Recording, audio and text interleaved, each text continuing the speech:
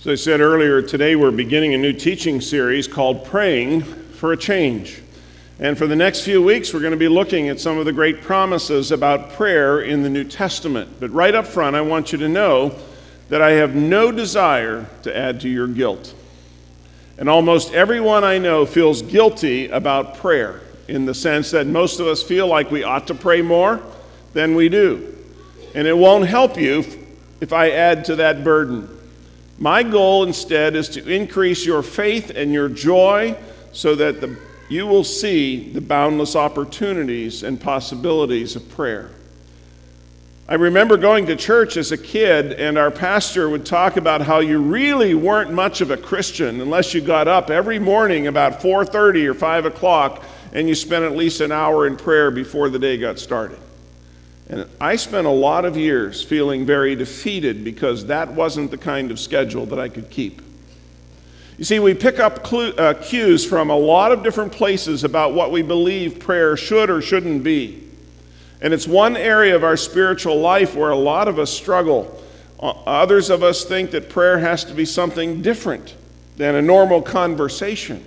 So we don't approach God in prayer because we don't think we know how to do it appropriately.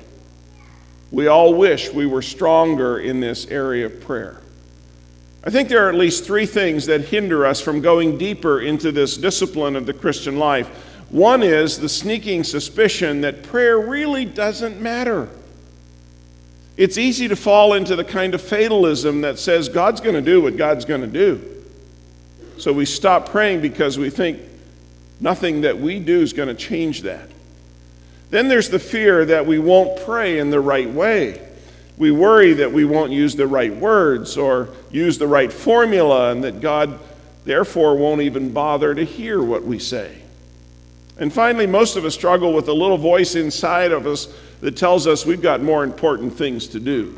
Prayer's good, but we need to get on with the real business of the day. So we don't pray as we should or even as we would like. So rather than deal with those hindrances today, let me share simply with you that some very good news, and that is that God welcomes prayer.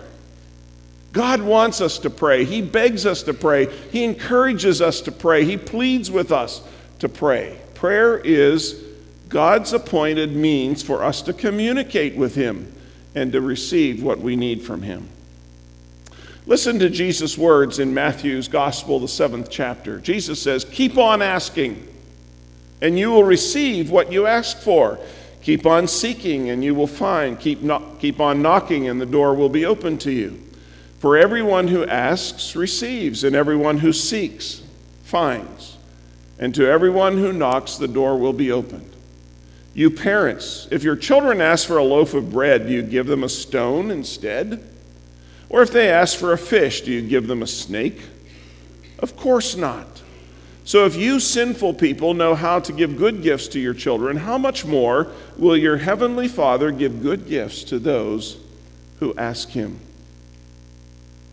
What Jesus tells us here is to seek and to ask and to knock. These words are in the present tense in the Greek language. So we legitimately translate them this way: keep on asking, keep on seeking, keep on knocking on the door. And that means prayer requires a certain amount of persistence. Some prayers are not answered the first time we pray them. But God's delays doesn't mean that He doesn't care. We are to ask and keep on asking. And we are to seek and to keep on seeking. And we're to knock and knock and knock and keep on knocking. And if we do, we will receive and we will find, and the door will be opened. Now, what this passage teaches us, I think, can be summarized in three easy statements. God wants to answer our prayers. Secondly, our prayers will be answered, but not always immediately or as we would like. And third, we should lay aside our doubts and continue to pray because of who God is. The words of Walt Gerber are a great encouragement to me at this point. He says, "Remember, when praying for others, we are not overcoming God's reluctance, but we are laying hold of God's highest willingness. Keep on asking, and you will receive what you ask for. Keep on seeking, and you will find. Keep on knocking, and the door will be open to you. For everyone who asks receives. Everyone who seeks finds, and to everyone who knocks, the door will be opened. These famous words of Jesus describe 3 levels of prayer. See, not all prayer is alike in its basic nature. Sometimes we're asking, sometimes we're seeking, sometimes our prayers are knocking at the door of heaven. In some poor countries, beggars unashamedly stand by the road with their hands held out asking for money. Sometimes they can be quite bold about it and even irritating to passers-by. And in those moments, it helps us to remember that we would probably be bold too if we were in that situation. Now, I mention that because Jesus tells us that prayer begins with the posture of a beggar. Coming before a benevolent Heavenly Father, we are to ask God for what we need, knowing that He is able to help us. And the promise is very simple. Ask, and you will receive. So level 1 praying involves the basic needs of life. If you need food, ask God for it. If you need money to pay the bills, ask God to supply your needs. If you need wisdom, if you need guidance, if you're confused, if you need physical healing, don't be ashamed, don't be embarrassed to bring your needs before God in prayer. That's what it means to ask God for our daily bread. Asking involves laying all of our life before the Lord in order that we might receive from Him whatever we need. Now notice how broad this promise is. It extends to everyone who asks. And see how definite the promise is. Jesus said, everyone who asks receives. Not shall receive, not might receive, not may receive, but receives. Prayer begins with asking God for what we need, knowing that when we ask, we will receive an answer. The second level of prayer involves seeking, and seeking implies a desire for something of greater value. It reminds us of Jesus' stories in the New Testament about a woman who searched for one lost coin, or the shepherd who had 100 sheep and one went off and he left the 99 and went in search of that one stray sheep. Or the man who sought after a pearl of great price, and when he found it, he went home and sold everything he had in order to purchase that one pearl. When we seek something, we rearrange our priorities so that we can search for what we desire until we find it. And this kind of prayer is usually tied up with a search for deeper understanding, particularly as it applies to the trials of our life. In 2 Corinthians 12, we learn about what the Apostle Paul calls his thorn in the flesh. We don't know what that was because Paul never tells us. But we do know that 3 times he asked the Lord to remove this thorn in the flesh, this physical suffering. And 3 times the Lord said no. That's the first level of prayer. He asked, but he kept on praying, and this time he's praying for insight, and God eventually said, Paul, my grace is sufficient for you. My strength is made perfect in your weakness. And that's level 2 praying, seeking wisdom from the Lord. And while the thorn was not removed, and evidently never removed from him, Paul gained an important spiritual insight in his suffering that helps us see why this first prayer was not answered. This kind of answer comes only as we repeatedly seek the Lord. Now, the third level of prayer is knocking, and knocking means to stand at the door and repeatedly rap on the door with your knuckles. You knock and wait, and then you knock again, and then you say, hey, I know you're in there, and you keep knocking. I can hear your voice. Come on, open the door, and you keep knocking. If you're on the other side, you know how annoying it can be to listen as someone knocks and knocks and knocks. And that's precisely the picture behind these words. They imply praying in the face of difficulty, praying in the face of resistance. If you knock persistently, your desire to enter must be really great. And in the New Testament, the picture of open doors often deals with seeking God's will and praying for new opportunities to share the good news. So it also applies to praying when the object desired involves changing our heart or the heart of another person. Let me tell you a quick story. When Jan and I were in college, we both had a dream that one day we would be overseas missionaries. It was a calling that we both felt from early on in our life. We felt qualified. We knew we'd do a good job at that. At least we thought we did, but there was only one small problem. After months of prayer and writing and listening and talking to people, we were not receiving any help in that direction. After numerous attempts to connect with the people who could help us and move us in that direction, every door of opportunity seemed to close. We came to the final few months of my time in seminary, and we still did not have a job offer after graduation. 7 years of college and graduate school and no job offer. That was pretty scary. But then the invitation came. A little like the story of God's call to Abraham. It was a call to go to a strange land, a place called St. John's, Michigan. And the offer was to an appointment here in the West Michigan Conference of the United Methodist Church. But we were reminded again of the truth that God gives us guidance when we need it. And generally that guidance comes in the nick of time. For us, it was a new job. It was a perfect fit, and all the pieces began to come together at just the right time. But that's how God often works. We do the knocking, and in due season, the door opens.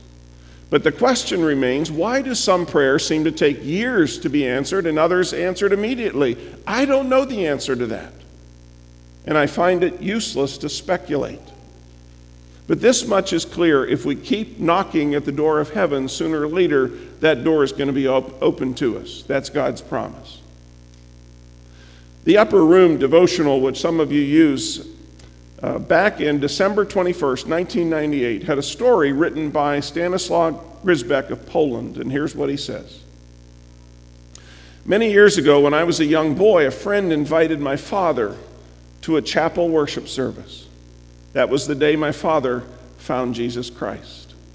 He was forever changed from that day forward. Often my father would pray aloud for our entire family. He placed us in God's hands. Many, many years later, my younger brother and I decided to give our hearts to Christ. And our father gave each of us a New Testament to commemorate that day.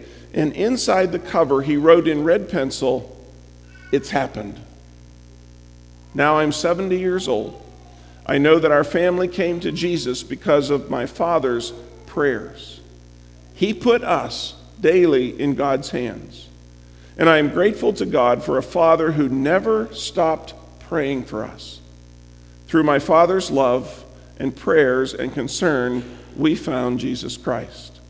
And in the same way, I also give my family to Christ, and today all of us are believers. Truly, God answers prayer. As I look at the three levels of prayer, it strikes me that there are no limits here. Anyone can pray to God about anything. And the emphasis falls not on our prayers, but on the certainty of answers from God. 3 times Jesus mentions our part in the process. We are to ask, we are to seek, we are to knock. But 6 times he tells us that we will receive, we will find, and the door will be open to us. It's as if God is pleading with us. It's as if he's begging us to dare to come to him in prayer. I'm reminded of the words of Billy Graham a number of years ago when he said, "There are rooms in heaven filled with answers to prayer for which no one has thought to ask." How can we be so sure that when we ask, seek, and knock, that we will receive, find, and the door will be opened? Well, Jesus says that our hope in prayer rests not with ourselves, not in the power of positive thinking, but in the very character of the God who is our great Father in heaven. Listen again to verses 9 and 10. You parents, if your children ask for a loaf of bread, do you give them a stone instead? Or if they ask for a fish, do you give them a snake? Of course not. Good parents are eager to help their children, This is what parents do. They give good things to their children. If your child asks for a sandwich, do you give them a stone instead? Not likely. If they ask for a glass of milk, will you give them a snake instead? No. What if they beg? No. What if they plead? Probably not. What if they say, I can't live without that snake? I'm guessing you're still going to say no. See, children often ask for foolish things, which we don't give them because we know it's going to be bad for them.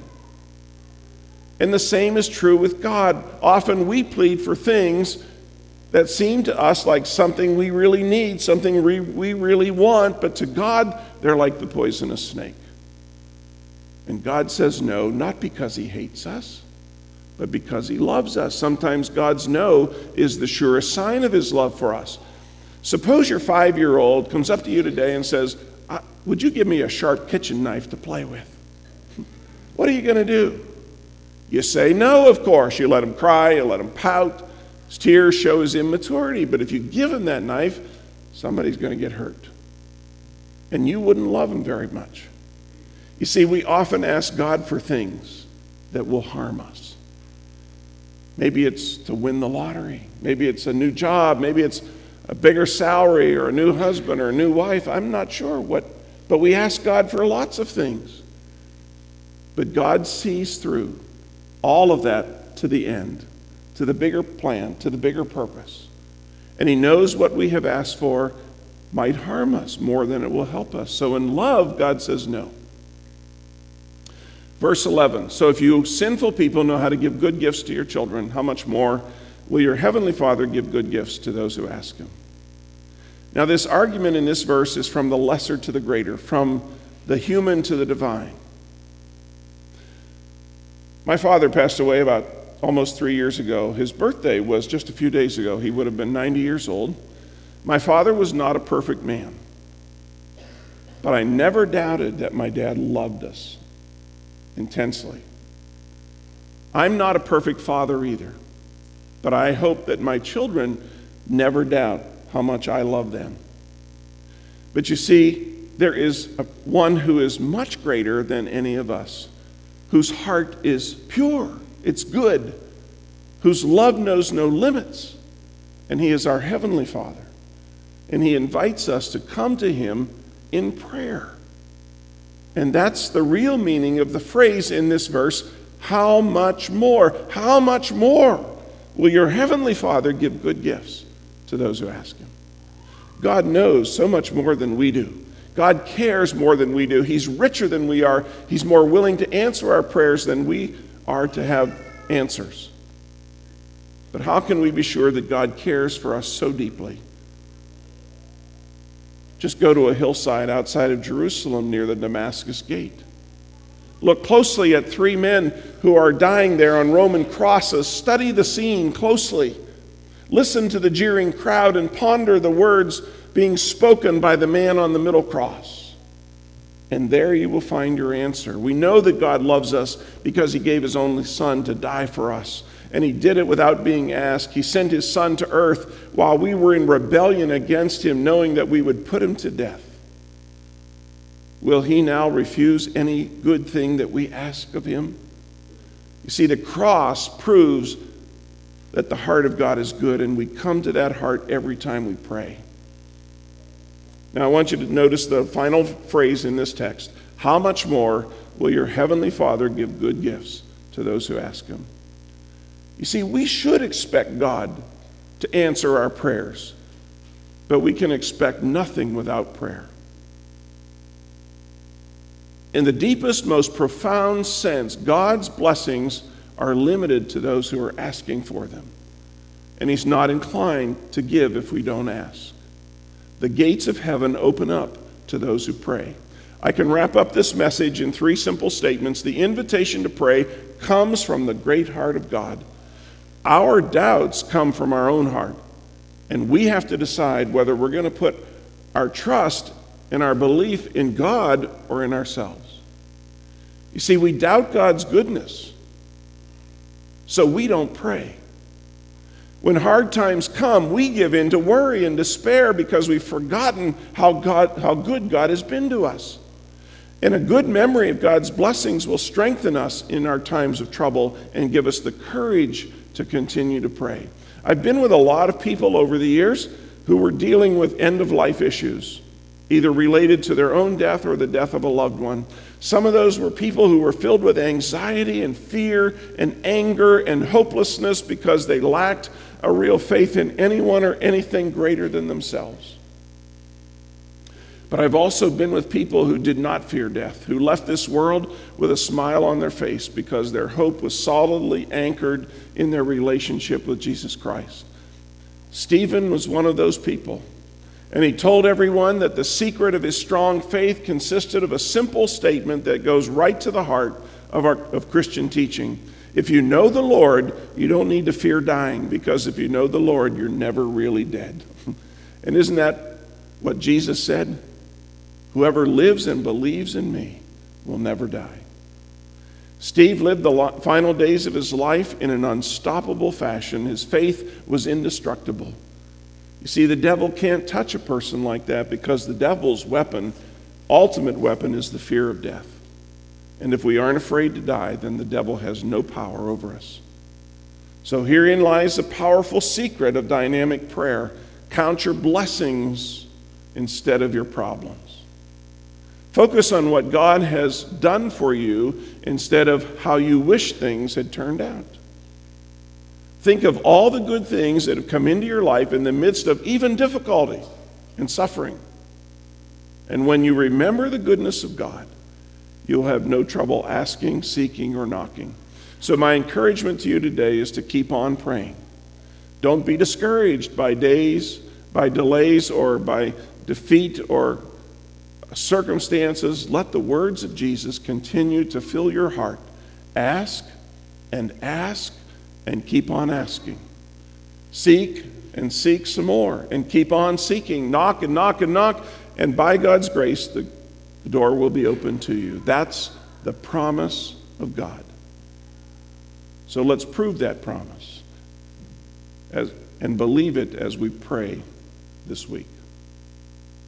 Let's pray. Heavenly Father, as we come to the end of this time together today, we thank you for what you have accomplished in us. May your word to ask and to seek and to knock serve as a catalyst to move us forward and cause us to be persistent and see growth in all the areas of our lives, especially in this area of prayer.